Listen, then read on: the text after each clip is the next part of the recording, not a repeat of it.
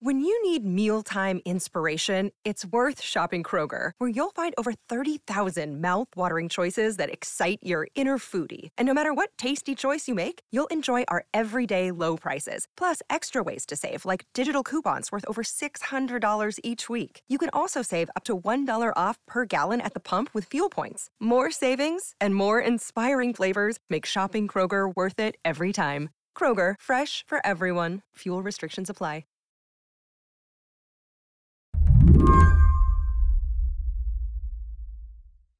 Next month, President Biden will get on Air Force One and do something that would have been anathema to candidate Biden. He's going to visit Saudi Arabia. When I think about the U.S.-Saudi relationship, I tend to use this word in my head, frenemy. Is that fair? There's no good translation of frenemy into Arabic. Gregory Gause is an expert on the Saudi-U.S. relationship.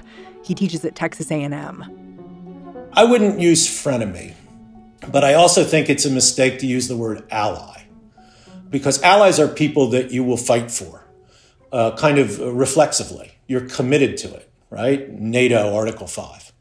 We were never that. The U.S. and Saudi Arabia were especially not allies over the last few years, in the wake of the killing of the Saudi dissident and U.S.-based journalist Jamal Khashoggi. Khashoggi was, in fact, murdered and dismembered, and I believe in the order of the Crown Prince. And I would make it very clear. At a presidential debate, Biden called Saudi Arabia a pariah and promised to treat the country that way. There's very little social redeeming value in the present government in Saudi Arabia. And I would also, turns out things look a little different from 1600 Pennsylvania Avenue, which is why, come July, Biden is going to visit the pariahs themselves.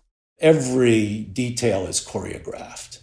And in this case, what the Biden administration is getting is, well, this isn't a direct bilateral summit with Mohammed bin Salman. The Crown Prince. Yeah, the Crown Prince. We're there for a meeting of the Gulf Cooperation Council, which is the Saudis and the smaller Persian Gulf Arab states.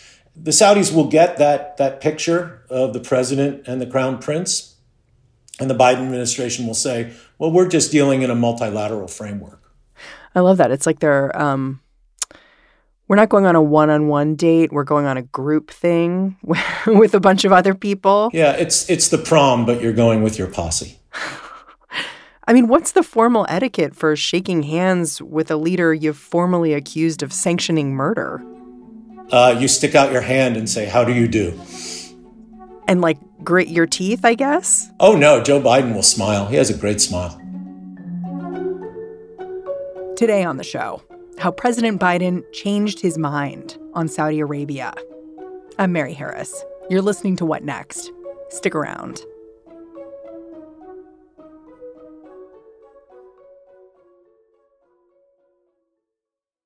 This episode is brought to you by Discover. When it comes to your finances, Discover wants you to know they are the credit card that is always there for you. With 24/7 U.S.-based live customer service, everyone has the option to talk to a real person anytime, day or night. Yep, that means no more waiting for, quote, normal business hours just to get a hold of someone. We are talking real service from real people whenever you need it. Get the customer service you deserve with Discover. Limitations apply. See terms at discover.com/creditcard. The relationship between the U.S. and Saudi Arabia has always been complicated. The Saudis opposed Israel from the beginning and used their supply of petroleum as a diplomatic weapon, cutting off oil to the U.S. in the 1970s after the United States supported Israel militarily. The relationship was rocked again when many of the 9/11 hijackers were revealed to be Saudi nationals. And the kingdom's approach to human rights has always been a source of tension. Donald Trump sought to smooth out this relationship, making Saudi Arabia his first trip abroad once he took office. But Trump's embrace of the Saudi royal family made many observers uncomfortable. And that discomfort turned to outrage after the murder of Saudi journalist Jamal Khashoggi in 2018. Jamal had worked for years in the Saudi-owned press. He had been the editor of a Saudi newspaper. He was an insider in the regime. And when MBS came to power, he became disenchanted with with the consolidation of power in MBS's hands. Mohammed bin Salman, the crown prince. Yeah, Mohammed bin Salman. So Jamal left the country, came to the U.S., started writing for the Washington Post, was critical, but mildly critical. I would say he wasn't calling for the overthrow of the government or anything like that. He was just saying that there should be broader democratic change in Saudi Arabia. And while Mohammed bin Salman has instituted a number of changes in Saudi Arabia, he's not a political reformer. And in fact, he was consolidating power in his own hands and locking up his opponents. And so Jamal Khashoggi was critical of the crown prince and critical in a venue that was important to the crown prince, which was the Washington Post, the Washington elite. Jamal had a number of contacts among the think tank crowd and on Capitol Hill. He was a respected figure and people listened to him. Can you explain, for those who may not remember, what happened to Jamal Khashoggi? Well, it's a lurid and horrible story. Jamal was looking to get married, and he had to go to a Saudi consulate in order to get the documents that would allow him to marry his fiancée. And he was lured to the Saudi consulate in Istanbul, in Turkey, to get these particular documents. And while there, he was kidnapped. And then the story kind of becomes cloudy. There's some speculation that they wanted to literally kidnap him, put him on an airplane, take him back to Saudi Arabia. But if that was the intention, that didn't work, and he was killed and his body dismembered and never been found. Right now, we're following the mysterious disappearance of Saudi journalist Jamal Khashoggi amid reports from Reuters and the Washington Post that he may have been murdered. There was a pretty instantaneous political reaction to Jamal Khashoggi's death, not from President Trump, who was the president at the time of his murder, but from a lot of other people on both sides of the aisle. Can you characterize that, how his death, was responded to politically at the time? Sure. I mean, I think the reason it was so shocking is that many people in the United States looked at the Crown Prince as a reformer because of what he was doing especially on women's issues. The famous women's driving ban was lifted by him, and opening up of the country to a bit more social freedom and the curbing of the power of the religious police to discipline public displays of entertainment.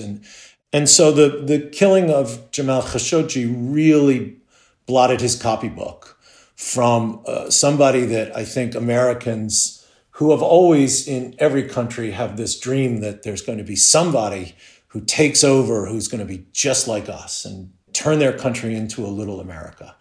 And so there was a real sense not just of revulsion at what had been done, and that revulsion was personal because a lot of these people knew Jamal, but also the sense of disappointment. Oh, we thought this guy was one of us. Do you remember the moment on the campaign trail when Joe Biden called Saudi Arabia a pariah? Oh, yeah, I thought it was a huge mistake. And I would make it very clear, we were not going to, in fact, sell more weapons to them. We were going to, in fact, make them pay the price and make them, in fact, the pariah that they are. There's very little. So it was in one of the debates in the Democratic primaries. And Joe Biden was, in many ways, the most experienced foreign policy hand on the stage, right? He'd been on the Senate Foreign Relations Committee for decades and had been vice president and knew all these rulers and kind of put himself forward as, I'm the steady hand on the tiller of foreign policy. But I think that the other thing about Joe Biden is that he's always been a reliable indicator of where the center of the Democratic Party is. And he knew, that the 4 years of Trump and Trump's relationship with Saudi Arabia had really soured a lot of Democrats, especially elite Democrats in the foreign policy community on Saudi Arabia. And I think that his use of the term pariah was really a reflection of him, if you will, reading the room. And I would also, as pointed out, I would end the subsidies that we have, end the sale of material to the Saudis, who they're going in and murdering children and they're murdering innocent people. And so they have to be held accountable. And with regard to China, I wonder if you heard that pledge as bluster or worried that it just it was too harsh to just be bluster. I thought it was more than bluster, in that I don't think it was necessary. Most people don't vote on what a candidate's position on Saudi Arabia is. And so maybe he didn't reflect too much in the moment as to what the longer term consequences for policy would be on this. Once President Biden got into office, he had to figure out how his campaign rhetoric would translate into real world policy. He basically tried to split the baby. He maintained contact with the Saudi regime, but never visited, making U.S. Secretary of Defense Lloyd Austin the main point of contact. Last year, Biden declassified and publicized an intelligence report about Jamal Khashoggi's death. The report specifically accuses the Saudi Crown Prince, MBS, of ordering the murder. While many observers were glad to see the Biden administration saying the quiet part out loud, some were disappointed with the lack of follow-through. I don't think that there was any doubt in anybody's mind who paid attention to this that the Crown Prince would have had to have approved this operation. The way Saudi politics works, big decisions aren't made without the okay of the top guy. And this was a big decision. So, yeah, this had to have been done. This could only have been done with the approval of the Crown Prince. And so the release of the intelligence report, I think, was not a surprise. But, yeah, I think it added to the seriousness of the breach. But I think we also have to remember that this was at a time when oil prices were pretty low, right? We were in the midst of COVID. The demand for oil was low, and thus prices were low. And I think there might have been a sense that, we don't need the Saudis that much. Oil's not that important anymore. Climate change, we're trying to de-emphasize oil in our energy portfolio. And look, the United States is producing a lot of oil, which kind of goes against the climate change imperatives. But, maybe the Saudis aren't as important as they used to be. And I think there might have been some thinking about that in the administration as well. After this intelligence report came out, some argued that sanctioning MBS would have compelled some kind of action from Saudi Arabia. Like the whole country would have had to have reckoned with what he did here, and the king would have had to have removed MBS from the line of succession, even if he didn't want to. What do you make of an assessment like that?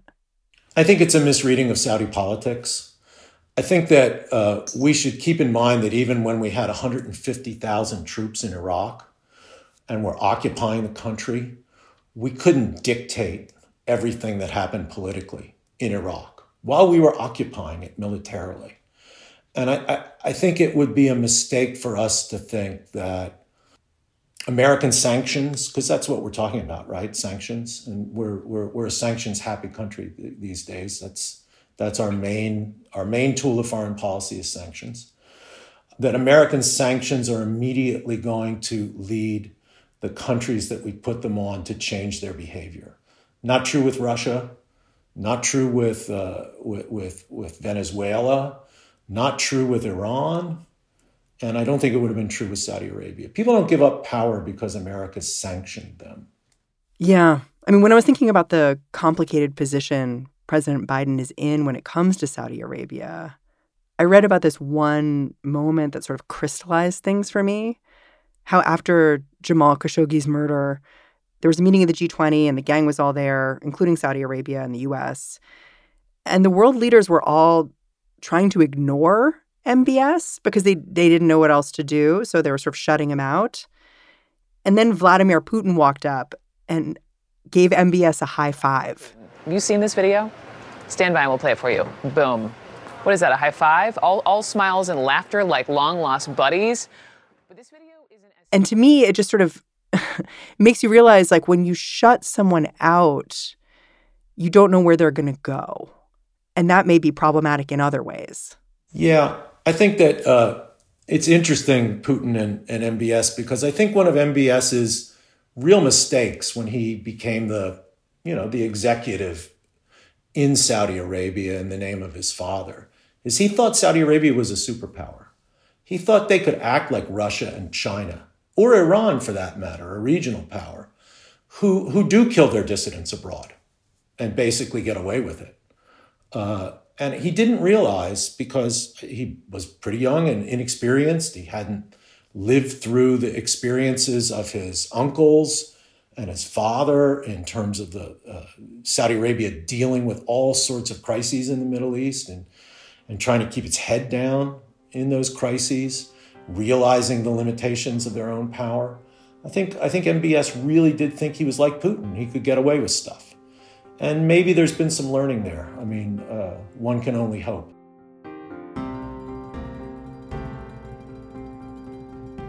After the break, what to expect when Biden touches down in Saudi Arabia.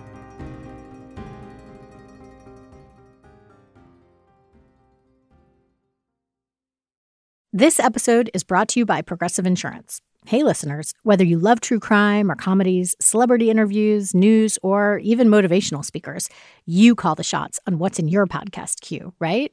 And guess what? Now you can call the shots on your auto insurance, too. Enter the Name Your Price tool from Progressive.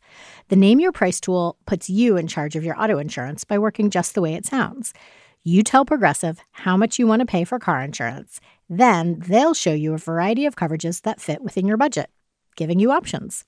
Now, that's something you'll want to press play on. It's easy to start a quote, and you'll be able to choose the best option for you fast. It's just one of the many ways you can save with Progressive Insurance. Quote today at Progressive.com to try the Name Your Price tool for yourself and join over 28 million drivers who trust Progressive. Progressive Casualty Insurance Company and Affiliates. Price and coverage match limited by state law.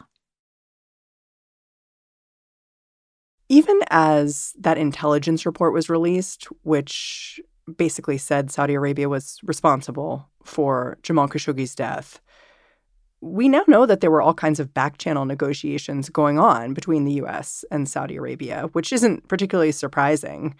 What of these talks leading up to Joe Biden's upcoming trip, what have they been like as the U.S. tries to reset their relationship here? Well, they've clearly been difficult. I mean, there was a report which has been denied, but where there's smoke, there's fire on these things, probably, that the Crown Prince refused to take a phone call from President Biden some months ago, after the Ukraine invasion. And so, to some extent, I think it's the Saudis realizing after Ukraine that they had a bit more leverage.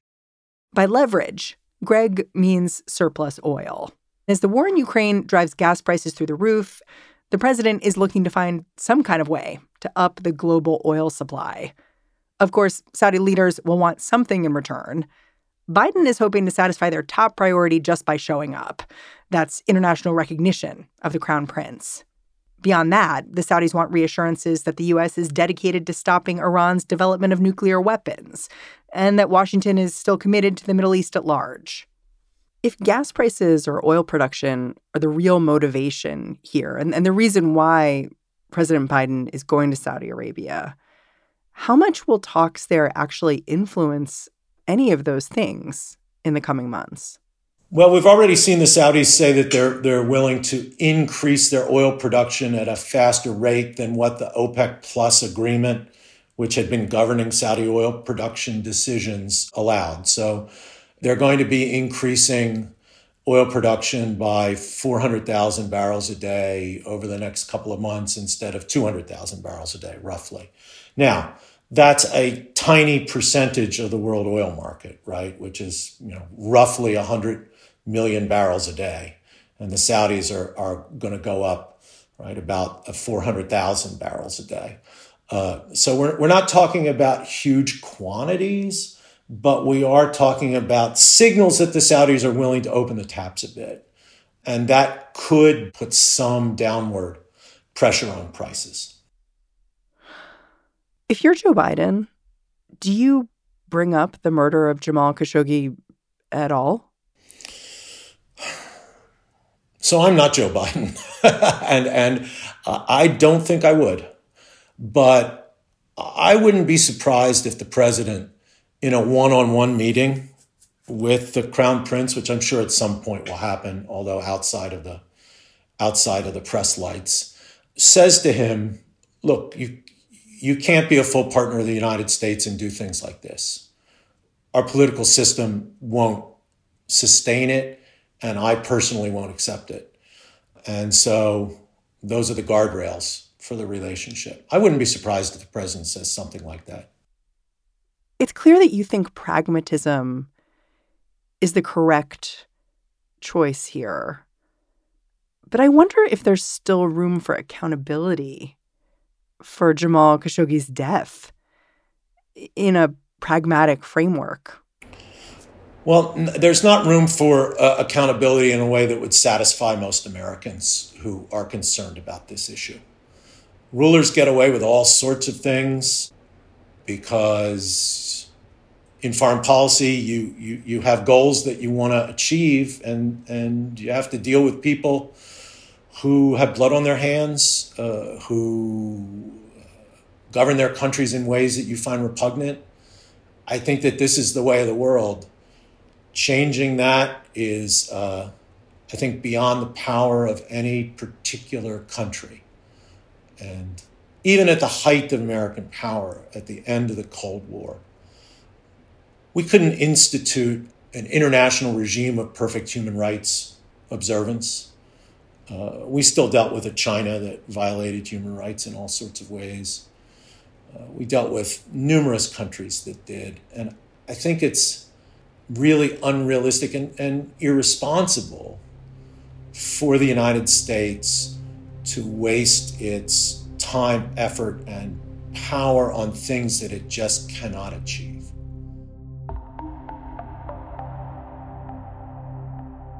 I mean, I knew Jamal pretty well, and I wrote one of the letters for him to get his green card. Oh, wow. One of these special green cards you get because you have special skills. He asked me to write one of the letters when he was getting the green card. So, what a strange situation for you to be in, to kind of see things the way you do, which is very practical, but also know Jamal very well. I just wonder, among his friends, I don't know, is there a divide about like how to see Saudi Arabia right now? I mean, I know he came from a prominent family. It's not like his family was not involved in royal affairs. So I'm sort of curious about that for you personally. Yeah, I mean, I particularly on the American side, there are a number of his friends that have just kind of cut the cord and are campaigning against Saudi Arabia, basically. And there's folks like me that basically say, well, this was horrible, but, you know, politics is a brutal sport in that part of the world.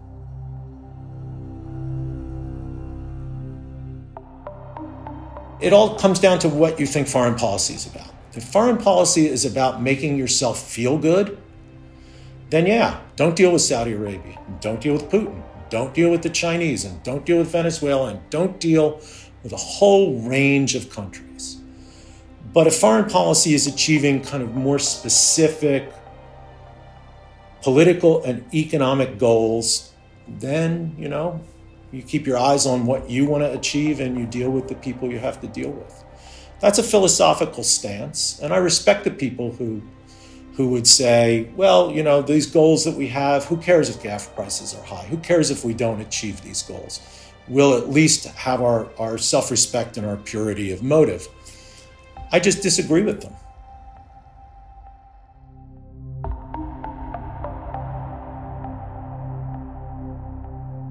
Gregory Gause, thank you so much for joining me.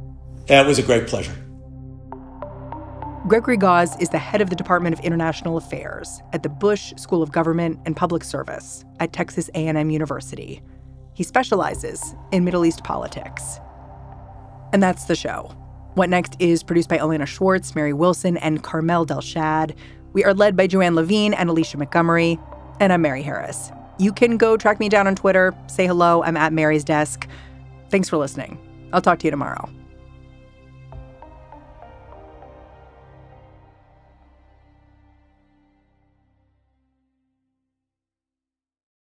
This is the story of the one.